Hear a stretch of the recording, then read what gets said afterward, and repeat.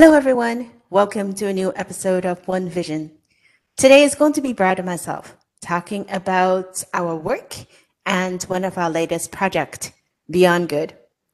So, Brad, why don't you get us started?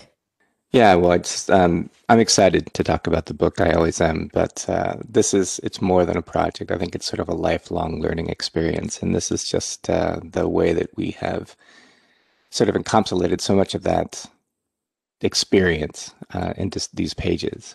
So, for those of you who have not picked up the book because you're in the United States, it is now available, and it is shipping. And you could go to Amazon and pick it up. You could go to Coke and Page. You could go to Barnes and Noble. You could go to anywhere fine books are sold. So Beyond Good, the one thing I wanted to kind of start with today was sort of a reintroduction as to why. And I want to talk today a little bit about sort of, where we came from with this book, who we talked to, and why we talked to them. But one of the things that I wanted to start with was the first couple things that we were both writing in the beginning of the book. And it was very linear, I think, the way that we took this process. And the very first words that I put onto a page was a poem. And it was a poem that meant a lot to me. And I just wanted to read it really quick because we couldn't include it in the book in the end. And it was called The Invitation. If you are a dreamer, come in. If you are a dreamer, a wisher, a liar, a hoper, a prayer, a magic bean buyer.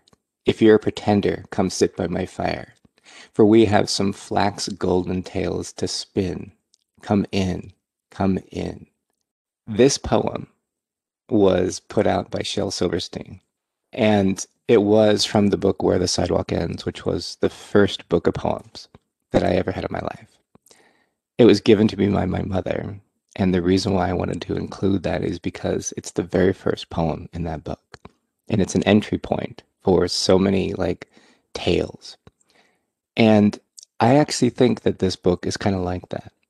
And I think it's an entry point into the stories of people and companies that are doing more.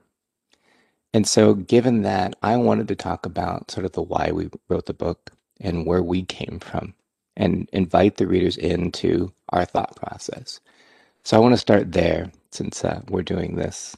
And I want to ask you a little bit about the why you wrote the book and talk a little bit about kind of where you came from, because there was a section in the book that also wasn't there that was about us and about the authors and kind of why we wrote the book. So why don't you start with that?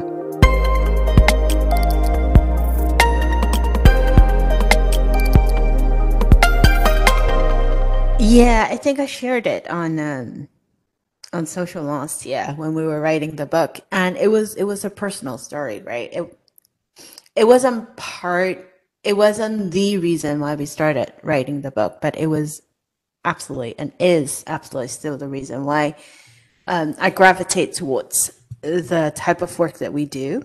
That's also why I beat the drum so loudly about issues that are around equality, around food insecurity, around just meeting the basic needs of humans. Because I was born and raised in Hong Kong. For those of you who didn't know, and I didn't move to the States until I was 18. But before that, when I was in Hong Kong, my parents raised me up in a way that would keep me very in tune of what's going on in the real world, right? My school is a Catholic school. And so we did a lot of activities around how do we look at the needs of the poor, the elderly, and what is our role to serve them. And it was very much serving that community. We did that for the entire 12 years of my schooling. And that meant something to me because, my parents, they were raised in Hong Kong, but we were not a wealthy family, right? We had enough to get by, and that was pretty much it. But my mother, she came from a different background. She was born around the end of the world, where Hong Kong was invaded by Japan. It was a very tough time for a lot of people. And it was a tough time for my grandparents. It was a tough time for my mother. She grew up with not much of anything. But it was because of how people in the society have reached out and helped and lifted up those that were in poverty. It was because my mother's school, how they played a huge role in enabling her to have the basic needs met, that the church meant a lot to her, the school meant a lot to her, and how it cemented my upbringing on why it is important to help those that have less than us. But at the same time, it was also my mom was born in a big family that she didn't have a chance to pursue what she wanted after school because she had to come out and work. She had to make money to support the rest of my aunts and uncles. Because that's how it is. You have a big family and you're an older sibling and you do what you do to support the rest of your siblings. And so she couldn't get to university, even though it could have been paid. She got a scholarship. She couldn't pursue higher education as some of her friends did. And we all know how the story goes, right? Then the rest of your opportunities get that much limited. And so I was also very acutely aware of how one's circumstance, not one's lack of ambition, not one's lack of ability, as often would have been portrayed in here, but one's circumstance would limit what you can and cannot do, and that limits the rest of the story of your life. And I think that part played a huge role in how I think about inequality, especially the last few years, when we see so many people that got impacted. And we talk about that very often, right? 50 million Americans are facing food insecurity because of wealth inequality, because of opportunities gap, because of gender gap, all kinds of things that piled up against them. Also because of where the zip codes are, right? The United States have the lowest mobility, economic mobility amongst all of the developed nations. And it's a man-made problem. It's a man-made problem because we don't pay enough attention to those that aren't born in the quote-unquote right zip code. We don't pay enough attention to those that are not white. We don't pay enough attention to those who are not men. We don't pay enough attention to those who are not in power, who don't have money. When you are in a position of power, oftentimes, unfortunately, you tend to look after the well-being of those that you identify with. And it just creates this cycle that gets us to where we are right now. So when I look at financial services, when I look at the work that we do, when I look at the writings that we do, it seems like we're churning out pieces after pieces. That's very much part of that theme, is how do we rethink what we do? What is our role in all of this? Because we all have a role to play, right? Doesn't matter what position, what role you work in, what industry you're in, you and I, we all have a role to play.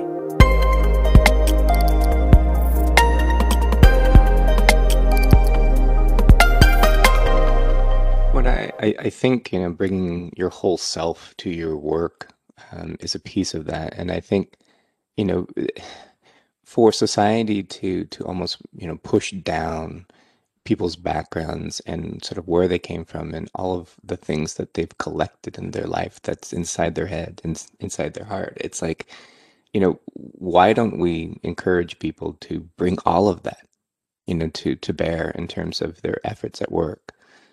Because I think, your work needs to mean something. And so the way that we structured the book was sort of along those lines. And it was interesting, to think about your background and to think about mine, very different, opposite sides of the world, and not all that different in terms of, some of the experiences. Both my mom and dad were born in Nebraska, and they were born into big families, as was the time. And they were, my dad literally like worked on a farm and lived on a farm for most of his, earlier years. And then after he had met my mom, they didn't date right away and all the rest. They kind of magically came together and they moved to California. And that's where I was born. So every single time anybody flies into San Francisco, that's the city that I was born in, was Burlingame. That's where the actual airport is. And so I grew up in Silicon Valley, which was very, very different than the world that I would have lived in had I been in Nebraska. I mean, I have no idea where I would be living now if I was born in Nebraska. Who knows? And we almost moved to Alaska, so Lord knows who knows, what I would have been and what kind of books I would have. I would have been writing books about caribou or something.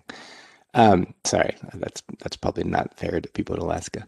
Um, but when you think about the book, I took the early parts of the book to really introduce this idea of challenging us to write about, the prevailing model within financial services.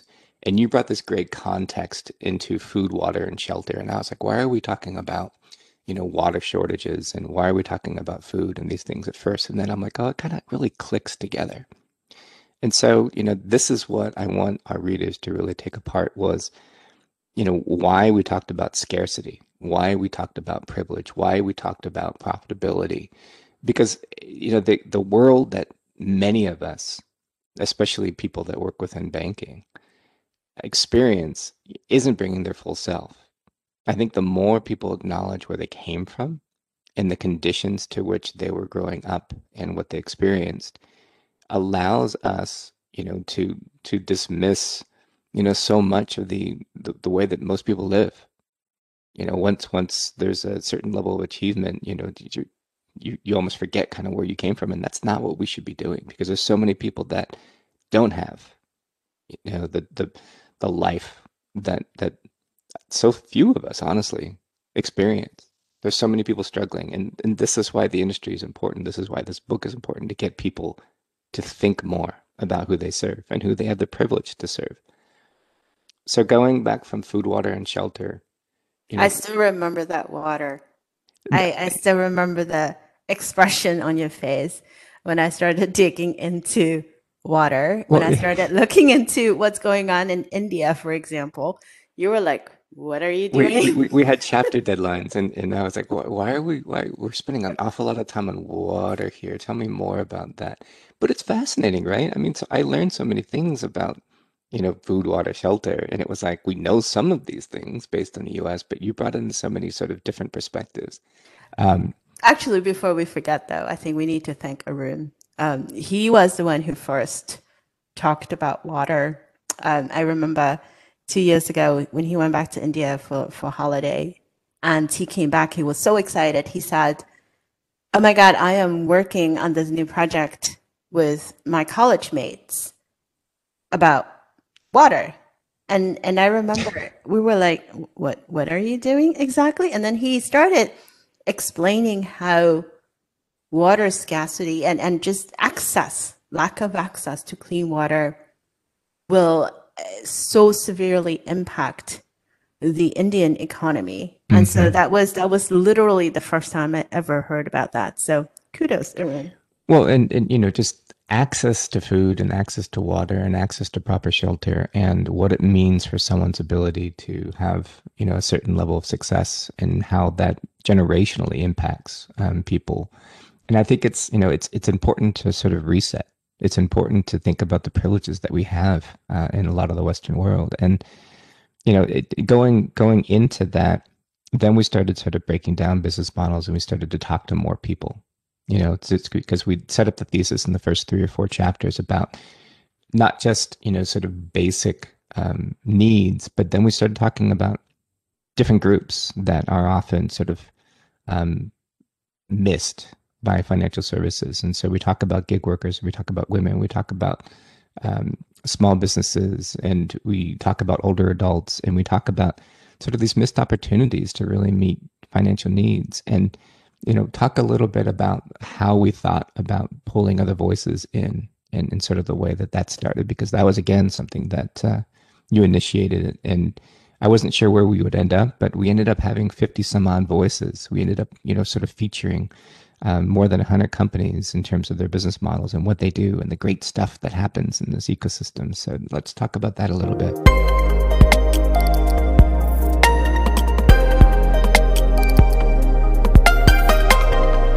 Oh, I remember the fight. It was a fight It worth wasn't a fighting fight. for. It wasn't with you though.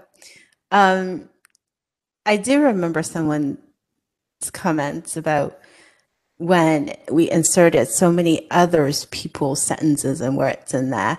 And Yeah, I we do actually remember that. ended up having to trim out 10,000 words of our own.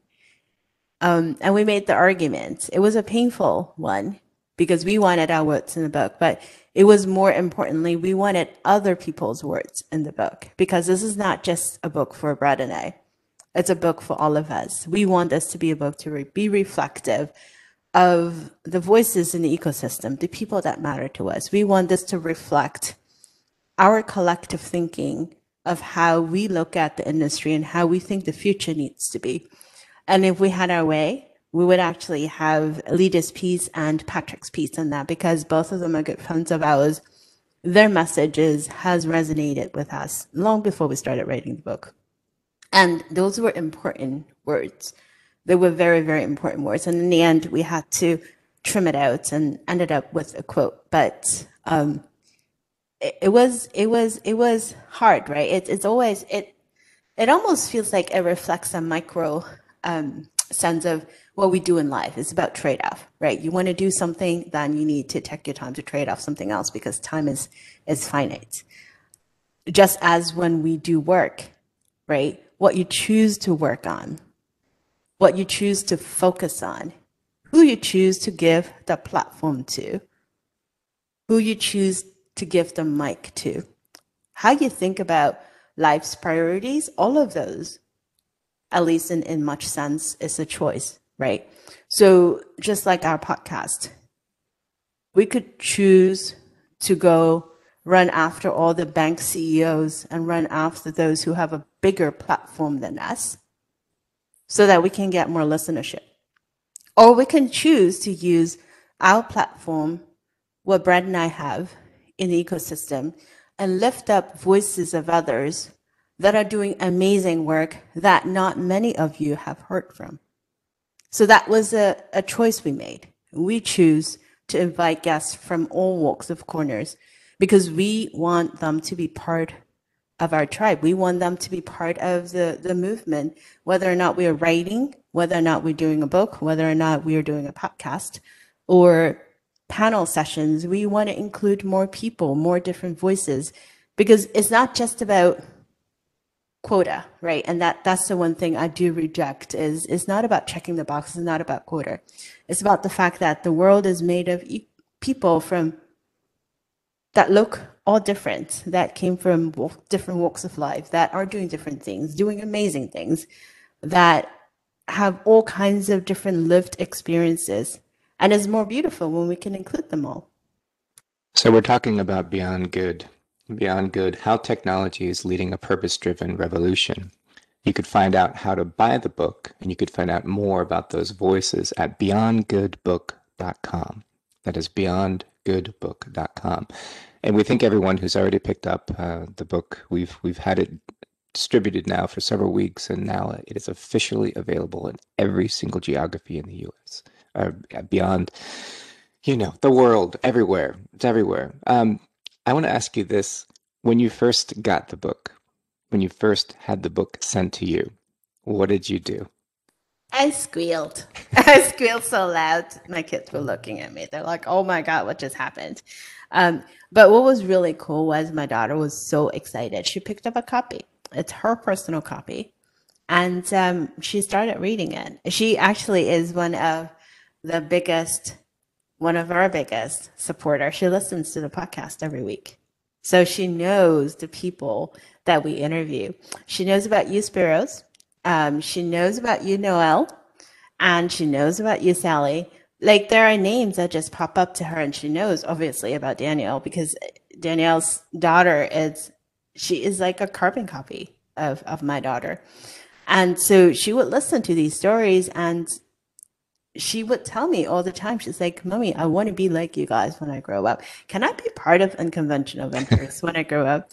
Can I have my office in New York? She has a very different notion of working in the future. I mean, she's only 8.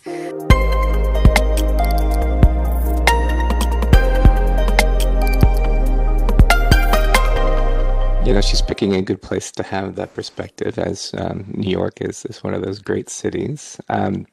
So, I do remember, you getting the book a few days before I got mine, and I was like, oh, that's so sad. I really want to see it. And I was like asking all sorts of questions, like, what does it feel like? What does it look like? What are because you don't get a sense of it until you actually have it in your hands. And I think it was great on this side when I finally did get it. The boys were very excited, and it's we can't thank our families enough for the space given this past year that we were given to, sort of curl up in our corners and start typing. Because I remember quite well the initial meeting that we had with our publisher in London. And it was a year and 3 or 4 months ago at this point, just sitting down to talk about what we might want to write about. And, at the time we were like, oh, this is so exciting. And then we started writing, and that was still very exciting. And we started sketching out what we wanted to write about. And I think for the most part, those early sketch notes were what we ended up writing about. And I think it took us in a place that was unexpected. I think it took us to people that, you know, weren't unexpected because we knew who we wanted to bring in. But just the process of the pandemic hitting in the middle of this was something that had us pause because we had to reset. We had distance learning with our children. We had to, really step back for almost 3 months and not write. And I think in some ways the book ended up coming out better because of it, because I think it shifted our perspective even that much more. Go back to those early months, go back to a year ago now when we first started lockdown and how that sort of changed your priorities about writing and doing everything else. Remember those days. Those days, we're still living these days. I don't think that much has That's a good changed, point. right? Other than, well, we're grateful there's toilet paper, life's necessities. I do remember we ran an episode and we put toilet paper on the front cover, because that was, I think it was a moment where we're like, wait a minute, things that we took for granted, right? We took for granted that we can travel whenever we want and wherever we want. We did a lot of conferences, we did a lot of speaking for the past few years, and all of a sudden everything just hit pause. I think even my kids' closets, it took a pause. We never changed out the seasons because you didn't need different seasons when you're in the house all the time. We talk a lot about consumer habits changing, right? The last year, we talked about how they have moved on to digital, how we leverage digital as a channel to do a lot of the things that we do because we don't feel safe going to a grocery store. We can't go out to eat. We can't do a lot of things that we used to do. And I think in a lot of ways, and we spoke about this recently, I hope that everything that we've gone through the last year as a society, as a collective human, gives us more empathy towards challenges that others might be experiencing, or that could just be a fantasy on my part. We all constrained in a certain extent, although we do say that we might all be in the same storm, we're not in the same boat. There are many others that have to be out, risk their health and work, where we could be at home and do our podcast and do our virtual conferences. There are those that don't have the option to be at home to help their kids with virtual learning. And I could see that with my kids' classes, how some of the kids struggled more than the others. And then there are millions of those who don't even get the choice to choose if you want to do virtual learning or not because they don't have access to the internet or they cannot afford the internet. And it brings me to a question recently I started thinking about. There's a lot of news about how does the future economy look? Because a lot of us are not spending, right? We haven't traveled, we haven't eaten out. So there's the illusion of the economy will recover because there's all these excess savings that will be unleashed. $3 trillion worth of money that all of a sudden everyone will unleash and spend. And so I keep hearing this question, what are we going to do with this $3 trillion? What are the banks going to do with consumers that want to spend this $3 trillion? And I paused because I want us to think. Think about how do we end up needing that big stimulus bill? Why didn't we need the other stimulus from last year? Why are we thinking about how consumers will be spending that extra money when perhaps we should be thinking about what about the 74% of Americans who live paycheck to paycheck? They don't get to choose to figure out what they will spend with that excess savings because they don't have that excess savings. They don't get to choose what they want to do when we're sitting here thinking about what are we going to do with this pile of money that's going to come down, because they're at the edge of being evicted. They're at the edge of trying to figure out how to make ends meet. They're trying to figure out how to trade off if they should feed their kids or get medicine. And this is a big gap that I think as an industry, we need to start thinking about, right? If all those numbers doesn't make you pause, then there's something really, really wrong with us as a society and as an industry.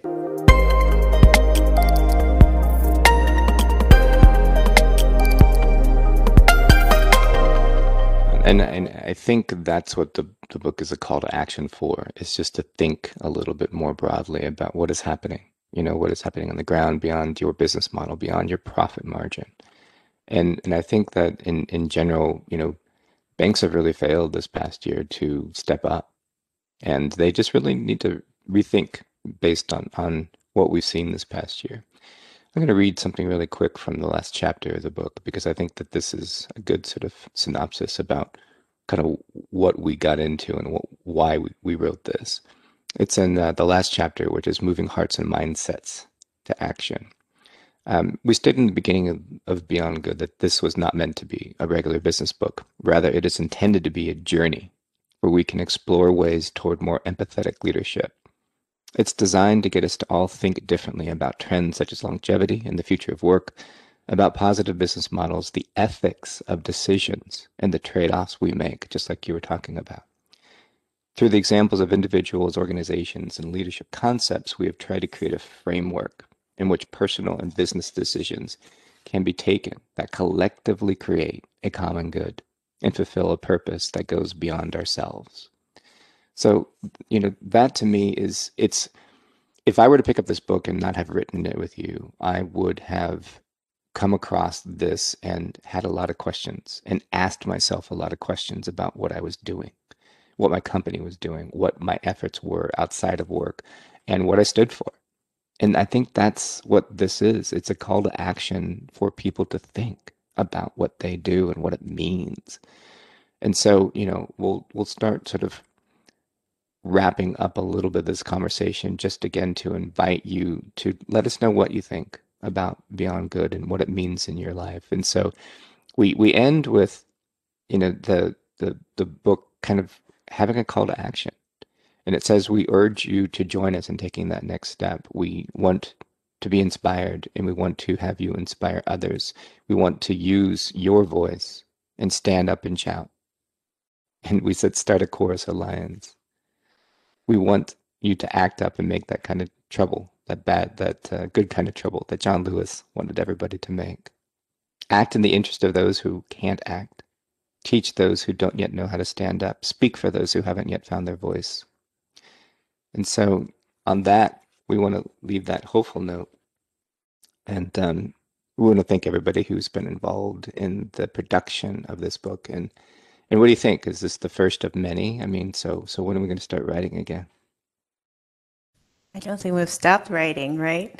That's a good point. We still have our blogs every single week. We still do write a lot of work with our clients. So I think what I would urge is just take a pause, right? Take a pause.